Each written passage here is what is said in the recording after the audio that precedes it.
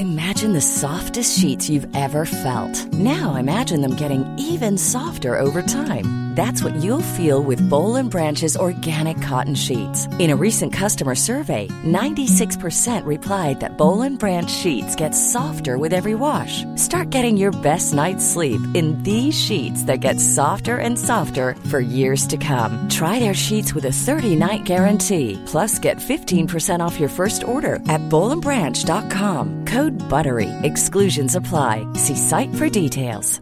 Many of us have those stubborn pounds that seem impossible to lose, no matter how good we eat or how hard we work out. My solution is PlushCare.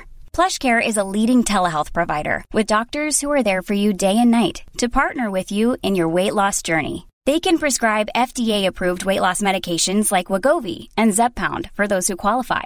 Plus, they accept most insurance plans. To get started, visit plushcare.com/weightloss. That's plushcare.com/weightloss.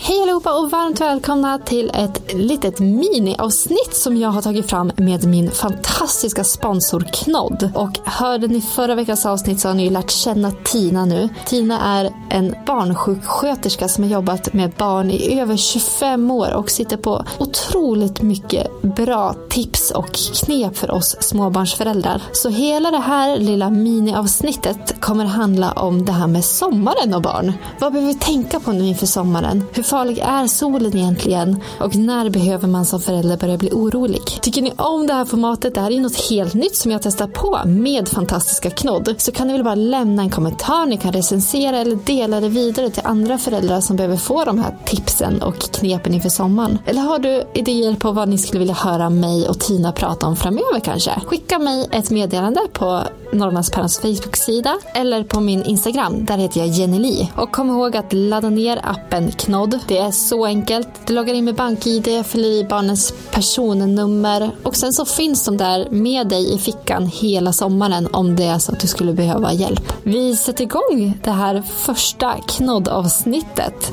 med Tina. De skadliga effekterna, det är ju strålarna. Även rutschkanorna är ju extremt varma. Precis, som hänger för att ge skugga antar jag att man tänker. Ja. Nej, det får man inte göra. Hej Tina! Hej Jenny! Välkommen tillbaka till Norrlandspäron. Tackar! Hur är det med dig idag?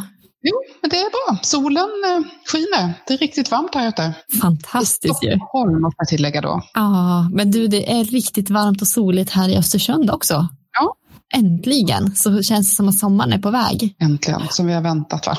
Som vi har längtat, känner jag, den här våren efter sommar. Och det är ju bra, för det är ju precis det som vi ska prata om idag. Om vi börjar med, som vi sa, solen skiner. Solen. Hur farlig är den? Solen är farlig. Vi pratar ofta om tunt ozonlager och malignt melanom eller hudcancer. Men det få vet är ju att UVA-strålarna då, det är 95% av alla strålar, UV-strålar. Och de kommer igenom via moln och de kommer till med genom vanliga fönsterglas. Och UVA-strålarna, de går ner på cellnivå, alltså riktigt djupt ner i huden. Och de ger ju då den här tunna och rynkiga huden sen. Att huden förlorar sin fasthet. Man kan få en solintolerans eller då som solallergi. Och då blir det en rodnad, klåda, liksom eksem på det. Och sen så kan man få pigmentförändringar, såna här små mörka fläckar. Och sen också då som sagt hudcancer. Så UVA-strålarna är de som faktiskt är riktigt farliga. UVB-strålarna utgör 5% och då är ju de som ger en bränna. Så att UVB-strålarna är ju de som gör att man bränner sig. Men självklart då är det viktigt att skydda huden både mot UVA och UVB-strålar. Så därför är det viktigt när man köper en solkräm att man också kikar att det står att den innehåller både skydd mot UVA och UVB. Och generellt gällande solkräm så är det viktigt att man också smörjer på rikligt med kräm och gärna varannan timme. För att en gång. Det skyddar inte en hel dag, utan smörj gärna på mer så att skyddet består. Hur små barn kan man börja smörja egentligen? För annars så finns det ju också så här UV-kläder. Vad är bäst mellan de två? Alltså UV-kläderna definitivt. De kommer från Australien från början. Och det är ju total sunblock. Det är 50. De kan sol där, känns det som. Ja. Men det som är viktigt att tänka då på, det är ju att man inte man tvättar dem inte i mjukmedel. För då förstör man det här filtret. Precis. Så solkläder, tröjor, byxor, hattar, så mycket som det bara går. Men så har vi ju de där små fötterna och den lilla näsan och händerna som sticker ut, och där brukar jag säga att smörj på då med solkräm på de här delarna som inte täcks av kläder, och det brukar man ju säga någonstans runt ett år brukar det funka.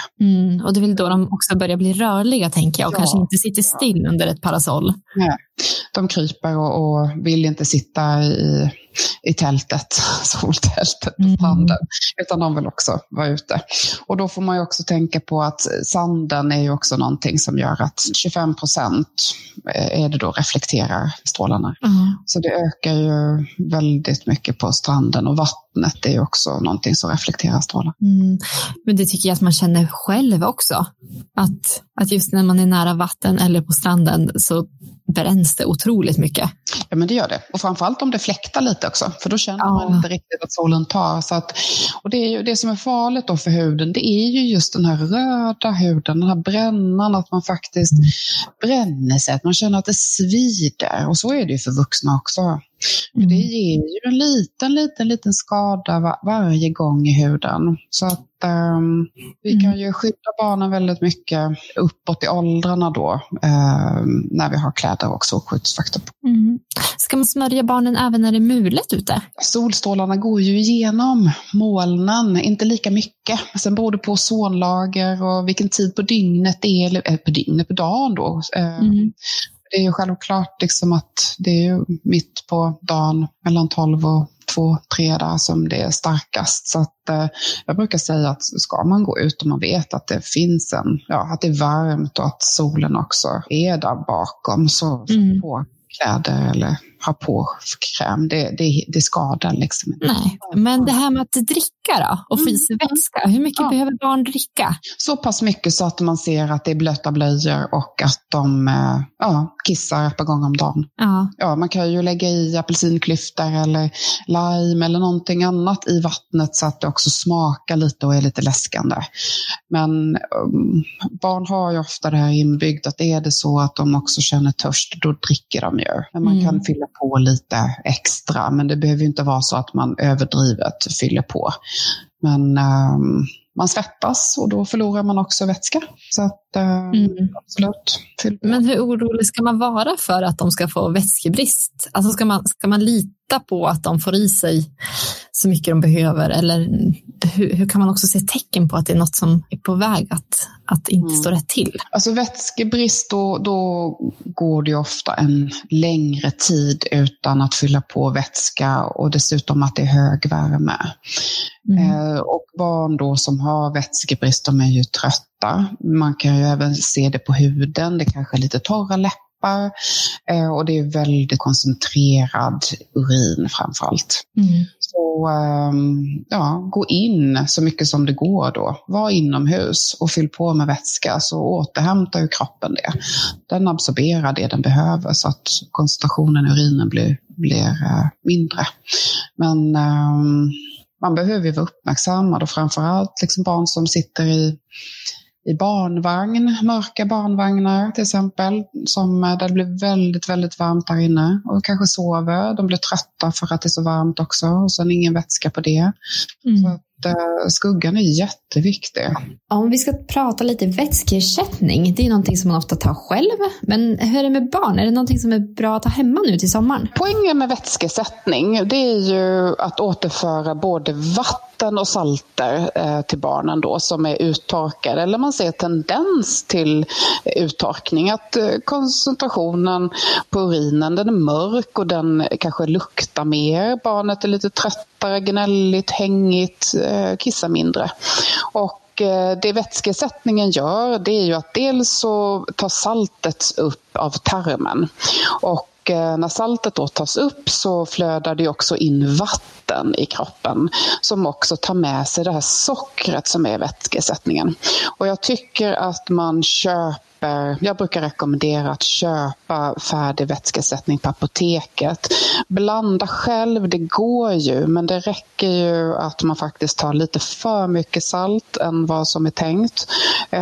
Och att det blir en fel blandning, vilket också kan bli direkt farligt faktiskt för barnet. Alltså vätskesättningen innehåller ju salter och salter vill ju ha vätska, så att man kan också bli törstig om man ger för mycket vätskesättning. Så att det brukar stå på förpackningen också hur mycket vätskesättning man ska dricka. Men en vuxen klarar ju av mer vätskesättning än vad ett barn gör.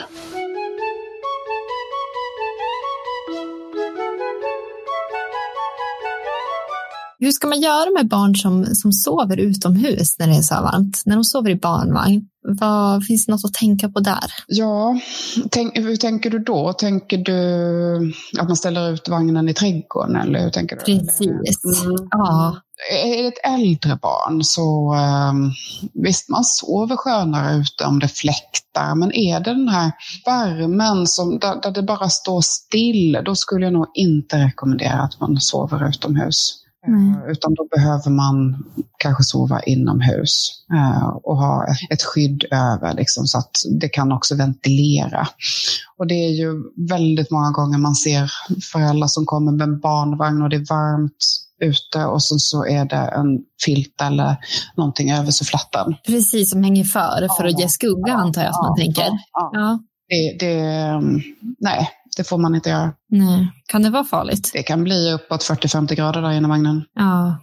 Jag vet ju också att spädbarn under 6 månader ska inte alls sova ute. För att man behöver ha koll. Jag tänker på det här med plötslig spädbarnsdöd. Så det gör vi inte i sommar? Det gör vi inte i sommar. Nej. Vänd vagnen då. Alltså kör den bakom dig eller framför dig, beroende lite grann på var solen ligger, eller försöka gå i skuggan så mycket som det går. Men att tänka för att det inte blir någon ventilation överhuvudtaget, det handlar ju också dels att det blir så pass varmt och går man också ner i djupsömn, man andas långsammare och värmen på det, så nej, men det är verkligen inte bra. Och ett bra tips kan ju vara att ha till exempel en termometer inne i barnvagnen. Då får man ju också ett mått på vad temperaturen faktiskt kan gå upp till. Och det är ju även, det behöver inte vara mörka barnvagnar, men om man är tveksam till hur faktiskt varmt det blir där inne. Så även att suffletten är uppe, lägg inte för någonting alls, utan det måste finnas ventilation in i barnvagnen. Jag kom på att jag fick tipset när Leia och Mattis var pyttesmå, att man kunde känna bak i nacken också. Är det ett bra tips? Det kan man göra, absolut. Man kan känna bak i nacken, och är det då klibbigt och man riktigt ser att det kanske till och med är lite småfuktigt på örngott eller bak på däck eller vad det är när man ligger på, så men då har ju barnet alldeles för varmt. Man ger ju råd till att man faktiskt ska ha kläder på, för det ger ju ett visst solskyddsfaktor, så att man ser också många som går med barnvagnar med bebisarna bara blöjor på. Och det, i och med att solstrålarna studsar, så är det inte bra, utan hellre att ha kläder på och att man går i skuggan.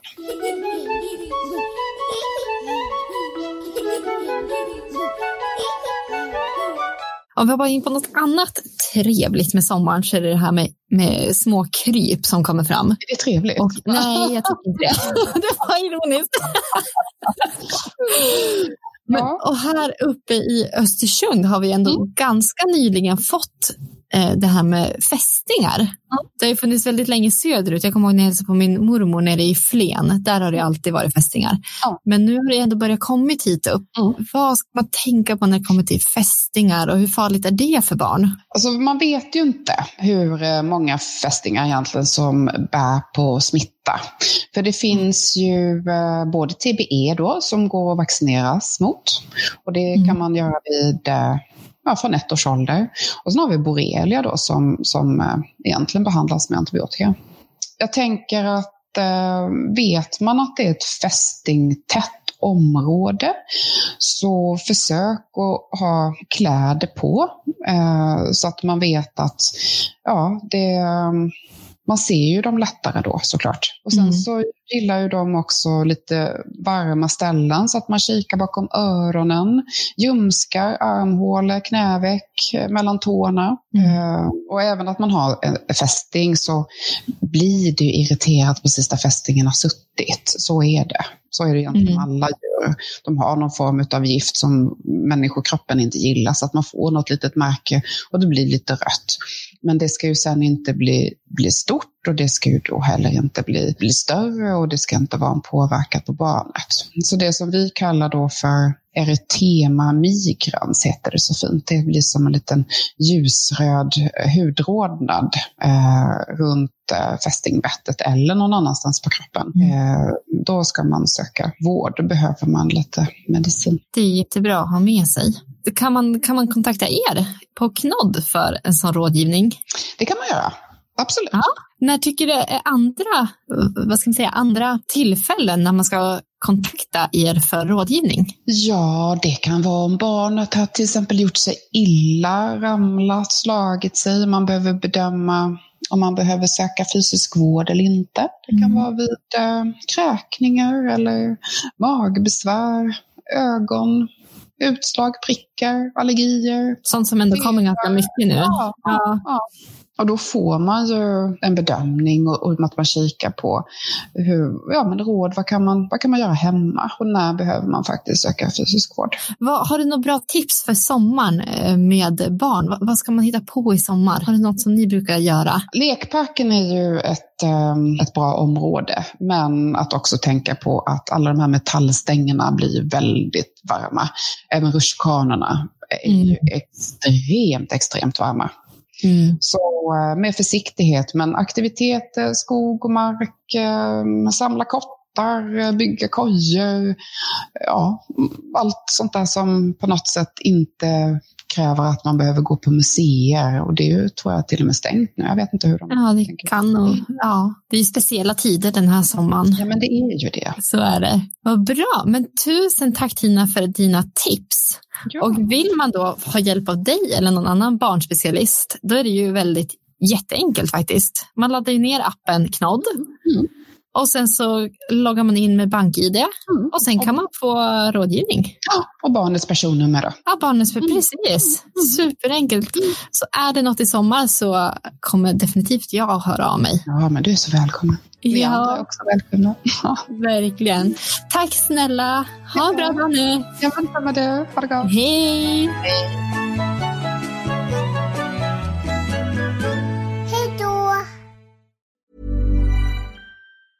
Planning for your next trip? Elevate your travel style with Quince. Quince has all the jet-setting essentials you'll want for your next getaway, like European linen, premium luggage options, buttery soft Italian leather bags, and so much more. And is all priced at 50 to 80% less than similar brands. Plus, Quince only works with factories that use safe and ethical manufacturing practices. Pack your bags with high-quality essentials you'll be wearing for vacations to come with Quince. Go to quince.com/pack for free shipping and 365-day returns. Imagine the softest sheets you've ever felt. Now imagine them getting even softer over time. That's what you'll feel with Boll & Branch's organic cotton sheets. In a recent customer survey, 96% replied that Boll & Branch sheets get softer with every wash. Start getting your best night's sleep in these sheets that get softer and softer for years to come. Try their sheets with a 30-night guarantee. Plus, get 15% off your first order at bollandbranch.com. Code BUTTERY. Exclusions apply. See site for details.